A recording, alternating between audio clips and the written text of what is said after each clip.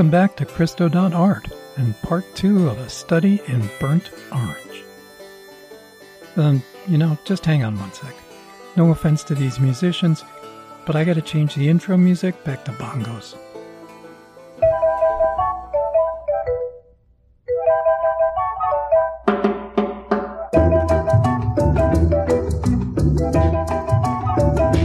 There. That's better. Okay. Welcome to part 2 of a study in burnt orange.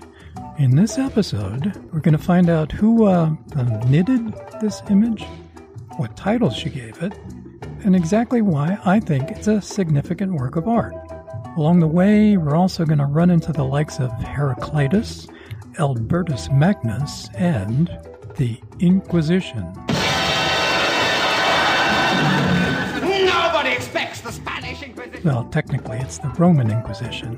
But don't worry, I'm not going to torture you with history or philosophy, and this episode isn't going to make your head explode. More importantly, nothing and nobody's going to get burnt. Well, except for maybe that annoying orange color. Really? Yeah, wait. Somebody actually does get burnt. Oh well. I guess you can't have an inquisition without a human marshmallow. So, you ready for this? Let's light this one up.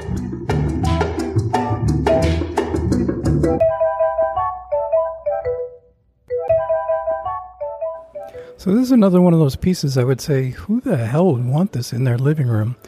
To me, it seems like the kind of art you would buy at Pier 1 or something. It's decorative. It just has a feeling of like a 70s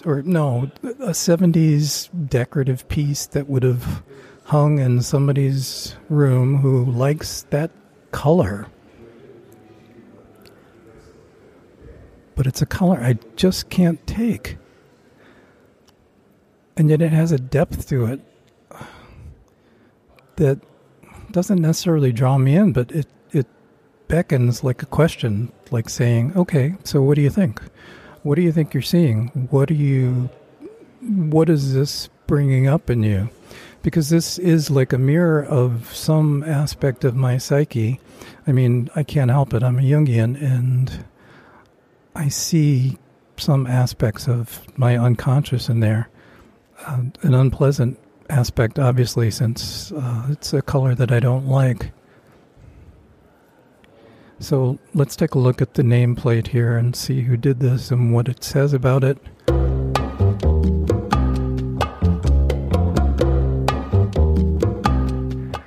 Rosemarie Chockel, born in 1952.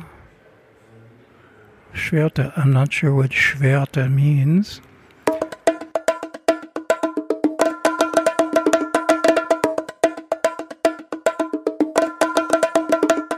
Geez, I really have to get on the ball with my German.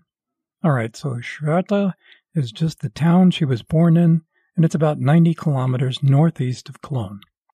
But let's be clear about this. I really don't like reading the name of the artist, the title, or any of the information they put up on the wall next to the work. At least not until I've had a chance to look at the work for myself. And that's not because I'm a snob or I'm trying to be different. The fact is, I just want to see the art and make my own judgments before I read anything about it or the artist. It's not that I'm opposed to having all of that written information. I just think it makes it way more difficult for you to form your own opinion. And for that reason alone, it makes sense to read that stuff only after I've looked at the art. Now, obviously, that's not even possible with really famous stuff. Stuff like the Mona Lisa or Michelangelo's David. I mean, you can't avoid knowing all sorts of things about them before you ever see them in person. But whatever you've read or heard about a work, it's all just a story. A story that tends to influence how you and I might think about what we're seeing. And just like propaganda, not all of that story or information is helpful. What I especially don't like about it is the fact that it can override or drown out your intuition. So if you're looking to strengthen your intuition and your powers of observation, that story can really get in the way. To give you a simple analogy, think about a blind taste testing of wines or beers or any kind of food you can buy in a store. If you know the brand and the price, it tends to influence how you think about what you're tasting. Then all of that thinking can override what your palate and your taste buds are actually telling you. But if you don't get to see which brand it is and what the price is until after you've decided which one tastes best, you get the idea.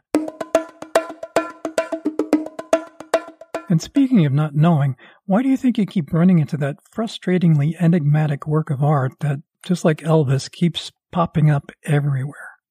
You know the one I mean. It's called Untitled. Ooh la la. I mean, have you ever stood in front of some abstract painting that the artist decided to leave untitled? Do you remember how you felt after reading that on the little placard? Were you more intrigued by the work? No. Or were you more frustrated by that oxymoron of a title? Maybe you were even a little annoyed by that stubborn refusal of the artist to give you any kind of a hint as to what the work might be about. God damn it, God damn it, God damn it, God. Well, the intuitive truth of the matter is that the artist, consciously or not, is giving you a golden opportunity to have your own opinion about the work without some lame-ass title getting in your way. Aha! Okay, you want to know something weird? Yeah!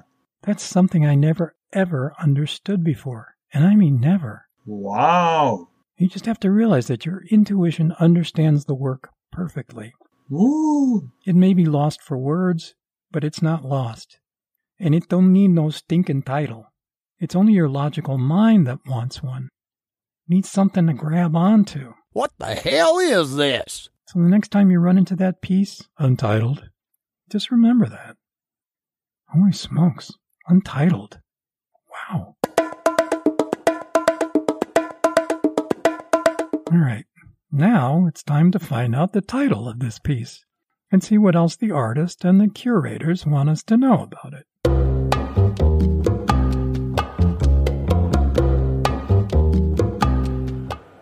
And this is called Wasser. Yo, wait. I didn't say beer. I said water. What, huh? It was done in 2004. It's wool, wood, and canvas.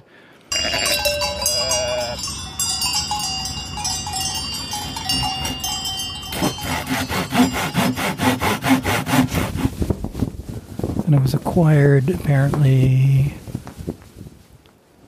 looks like in 2005. And it won some sort of Wolfgang Hahn Prize in 2004, whatever that means.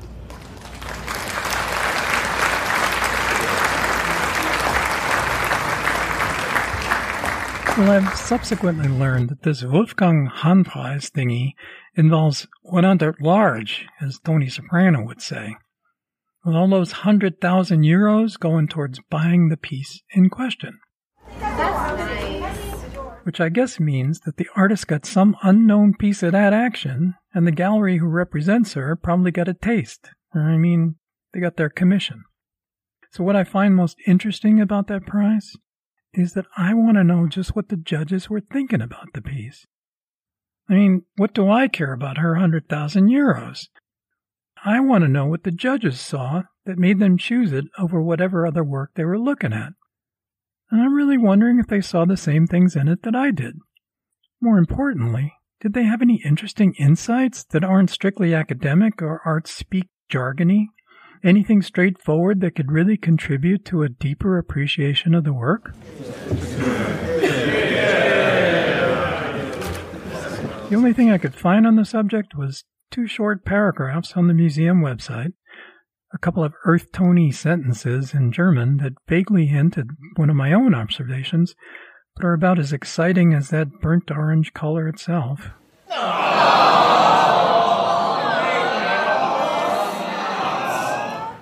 But Rosemarie Töckel, obviously this is, shall I say, a more feminine piece, more gentle, naturally, than Yan Pei Ming. But I'm not sure to what end, although, for goodness sakes, fabric artists, forget the term for that, but it has a gentleness to it. It has a depth of color, too, once you get used to standing under these lights. You can see blues in it, even though it's still just one burnt orange color. I would suspect that the way the yarns and the threads of the yarn, the fibers just do that with the light and give you the impression of, or give you a reflection of different shades, different colors. So I'll have to think about this piece.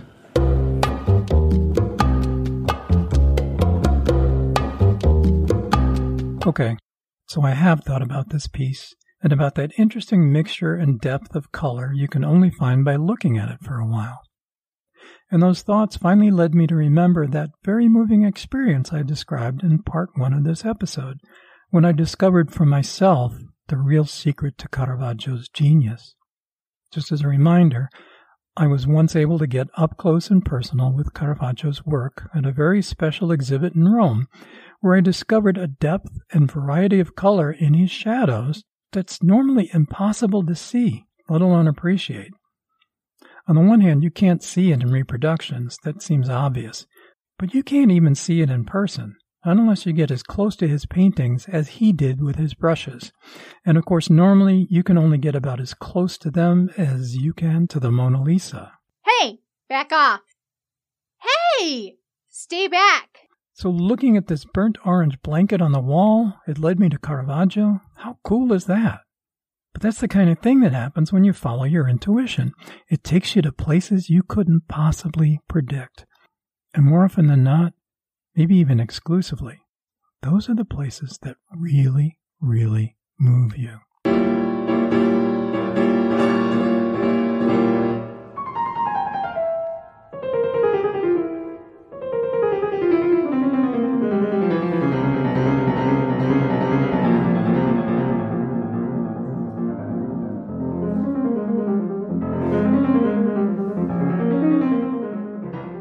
So I don't know if you're the kind of person that doesn't really care to know anything about intuition, but whether or not you consider yourself intuitive, if you've only ever imagined intuition to be a kind of ESP or an ability to predict the future, you'd be missing the whole point.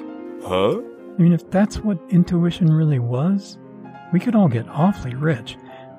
And that's because we all have it. Intuition, that is. All we'd ever have to do is to visit the track and bet on the ponies every now and then. But you see, no matter how rich we'd become, we could never buy the experience of feeling moved, which is the real reward of intuition.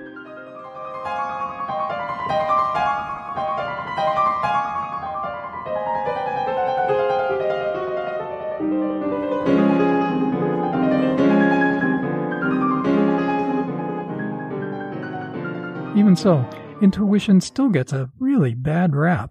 And that's not because people don't have it. It's because so very few people understand it, even intuitives.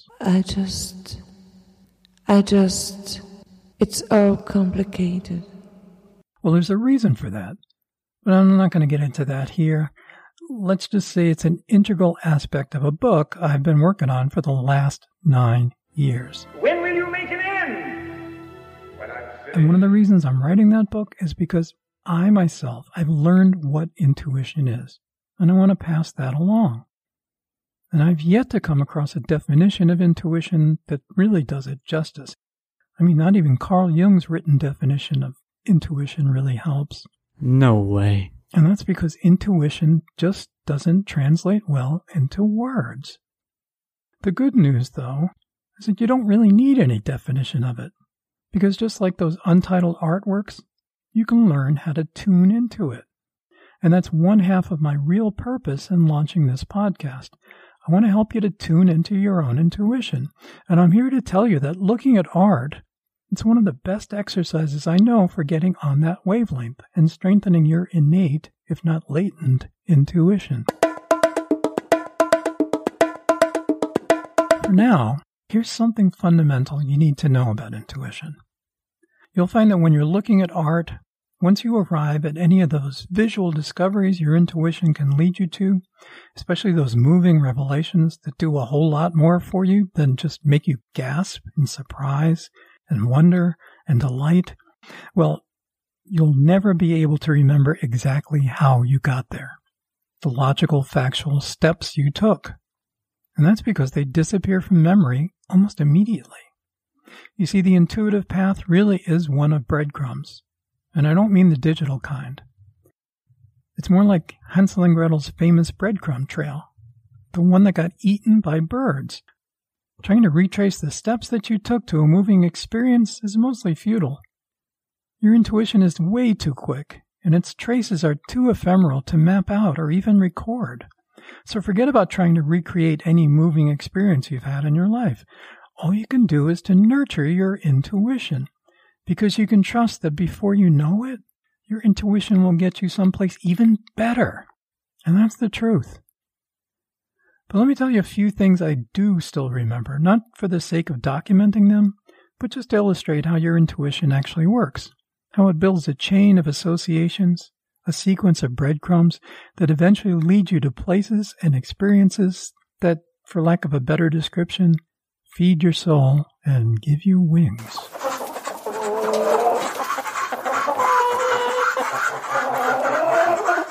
Yeah, I know. It sounds cheesy, but trust me, your intuition is anything but. So, once I was able to see that unexpected mixture of greens and blues and reds and yellows emanating from that annoying burnt orange, I was pretty impressed. But it didn't immediately remind me of Caravaggio. That actually came much later. I only remember that at first it reminded me of what it's like to look at moving water.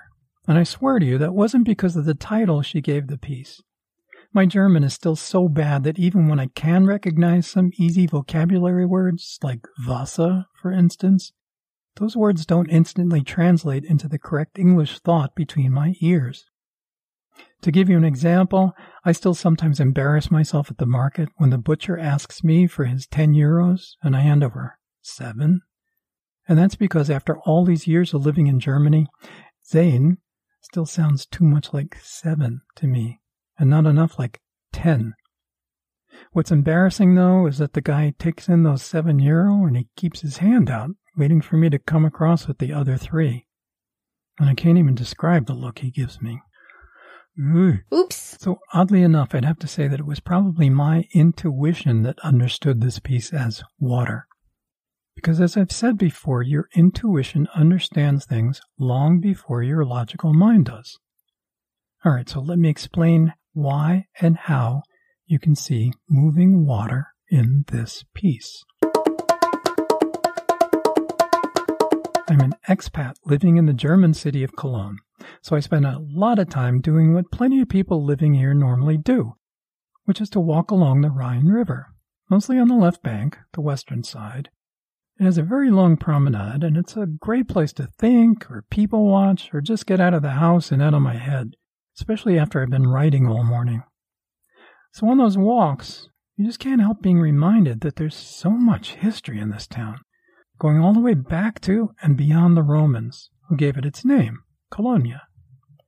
But you know, there's even more history in that river, since it flows through so many more historic cities and towns on its way from the Alps to the North Sea. And just to give you an example, Jan Hus, a super significant medieval theologian, he was burned alive as a heretic in 1415. Yikes! And then to prevent any sort of veneration of his ashes, the careful and pious church fathers swept up all those ashes and they dumped them in the Rhine.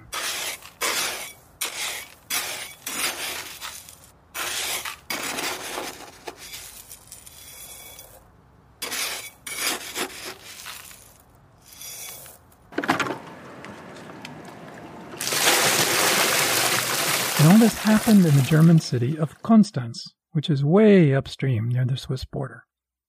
But more locally even, it's known that plenty of women were condemned as witches and drowned in the Rhine, right here in Cologne, and probably somewhere right along that nice promenade. In fact, I sometimes wonder about the location of those executions, since I probably pass by it all the time. But more often lately, I've just been trying to concentrate on the here and now visuals of the water itself. I mean, if you look meditatively at any body of water, what you see is the unceasing play of light and shadow that the currents and waves just naturally create on the surface. Something you could call sun on water. And that's actually something that medieval alchemists were deeply interested in. And Cologne certainly had its share of alchemists. Albertus Magnus, the 13th century theologian, being just one of the more famous ones. So seeing that constant flow of water in the Rhine, the very same river those alchemists gazed at and wondered about, it was easy enough to find myself thinking of Heraclitus. Huh?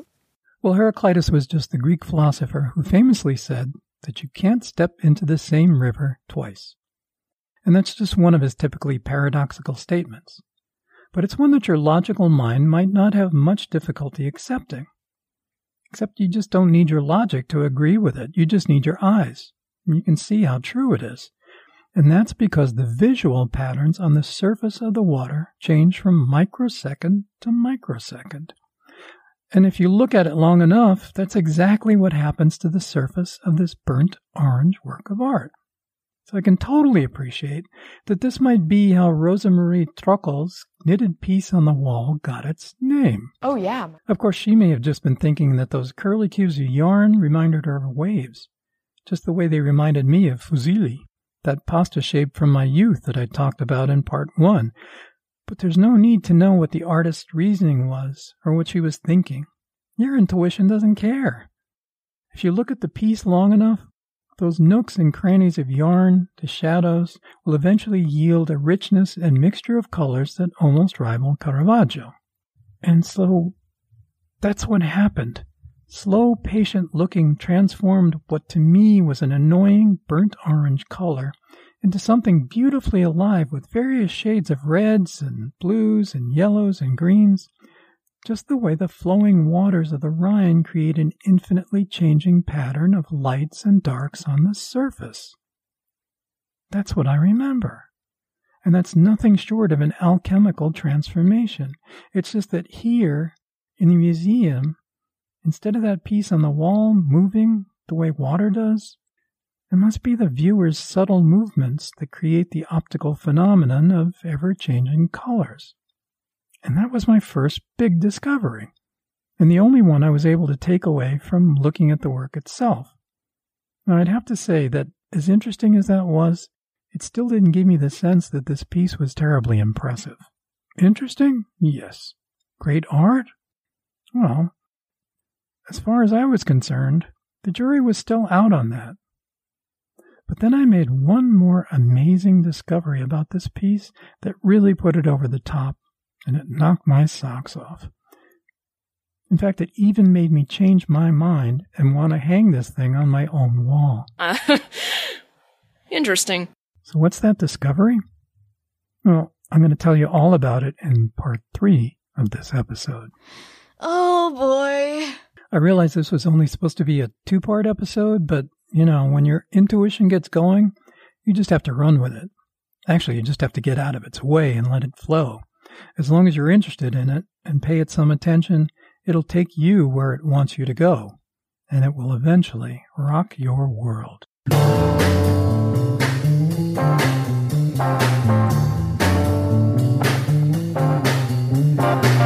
With intuition, you have to give up any illusion of control. Otherwise, it won't take you anywhere. It'll just keep rolling on by without you. So stick with me. And be sure to visit the website for the show notes. You'll find transcripts, links, and a few surprises, all related to art and to intuition.